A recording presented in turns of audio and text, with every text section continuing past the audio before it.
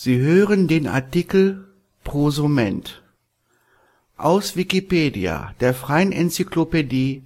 Mit dem Stand vom 1. Juli 2013.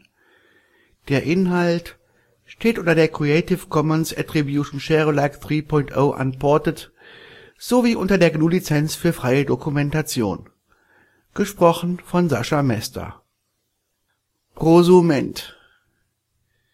Der Begriff Prosument, vom englischen Wort Prosumer oder Producer, bezeichnet Verbraucher oder Kunden, die gleichzeitig Produzenten sind. Er wird häufig im Zusammenhang mit Social Media verwendet.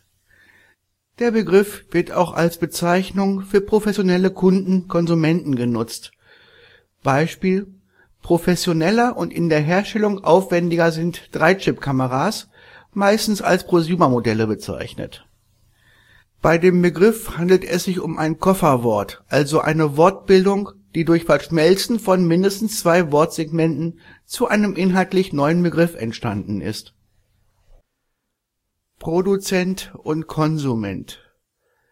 Allen Toffler führte 1980 in dem Buch Die dritte Welle, The Third Wave, den Begriff ein. Er bezeichnet Personen, die gleichzeitig Konsumenten, also Verbraucher, auf Englisch Consumer, als auch Produzenten, also Hersteller, auf Englisch Producer, des von ihnen Verwendeten sind. Im Rahmen der Personalisierung von Gütern gibt der Konsument freiwillig Informationen über seine Präferenzen preis, welche die Grundlage für die Erstellung des eigentlichen Gutes darstellen. Der Konsument wird Teil des Produktionsprozesses und somit zu einem gewissen Grad auch zum Produzenten des Gutes. Etwa ab 2008 wird der Begriff in Deutschland im Zusammenhang mit User-Generated Content im Internet eingesetzt. Mit der Entwicklung der sozialen Netzwerke und der steigenden Anzahl von Blogs sind Konsumenten von Informationen im Web oft auch gleichzeitig deren Produzenten. Hauptsächliche Motive seien Freude am Gedankenaustausch und Spaß an der Erstellung von Beiträgen. Professional and Consumer.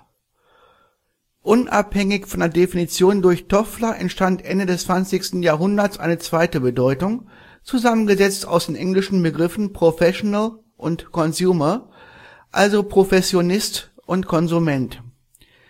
Diese beschreibt eine Gattung von Produkten, die sich an eine Zielgruppe richten, die zwischen den einfachen Konsumenten und den beruflichen Anwendern Professional steht. Charakteristisch für diese Produkte ist es, dass sie eine Leistung bieten, die über die Bedürfnisse des Gelegenheitsbenutzers deutlich hinausgehen und oft eine erweiterte Sachkenntnis zur Benutzung erfordern. Produkte dieses Marktsegments werden auch als semiprofessionell bezeichnet. Der Begriff Prosument bzw. Prosumer ist in dieser zweiten Bedeutung relativ weit verbreitet.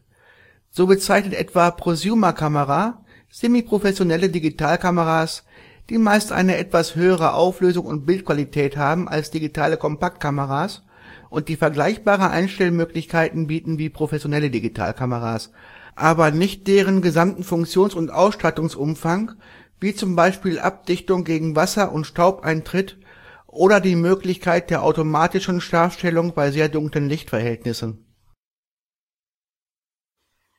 Sie hörten den Artikel Prosument, gesprochen von Sascha Mester mit dem Benutzernamen Broken Soul 1979. Der Inhalt steht unter der Creative Commons Attribution Share Alike 3.0 Unported sowie unter der GNU Lizenz für freie Dokumentation.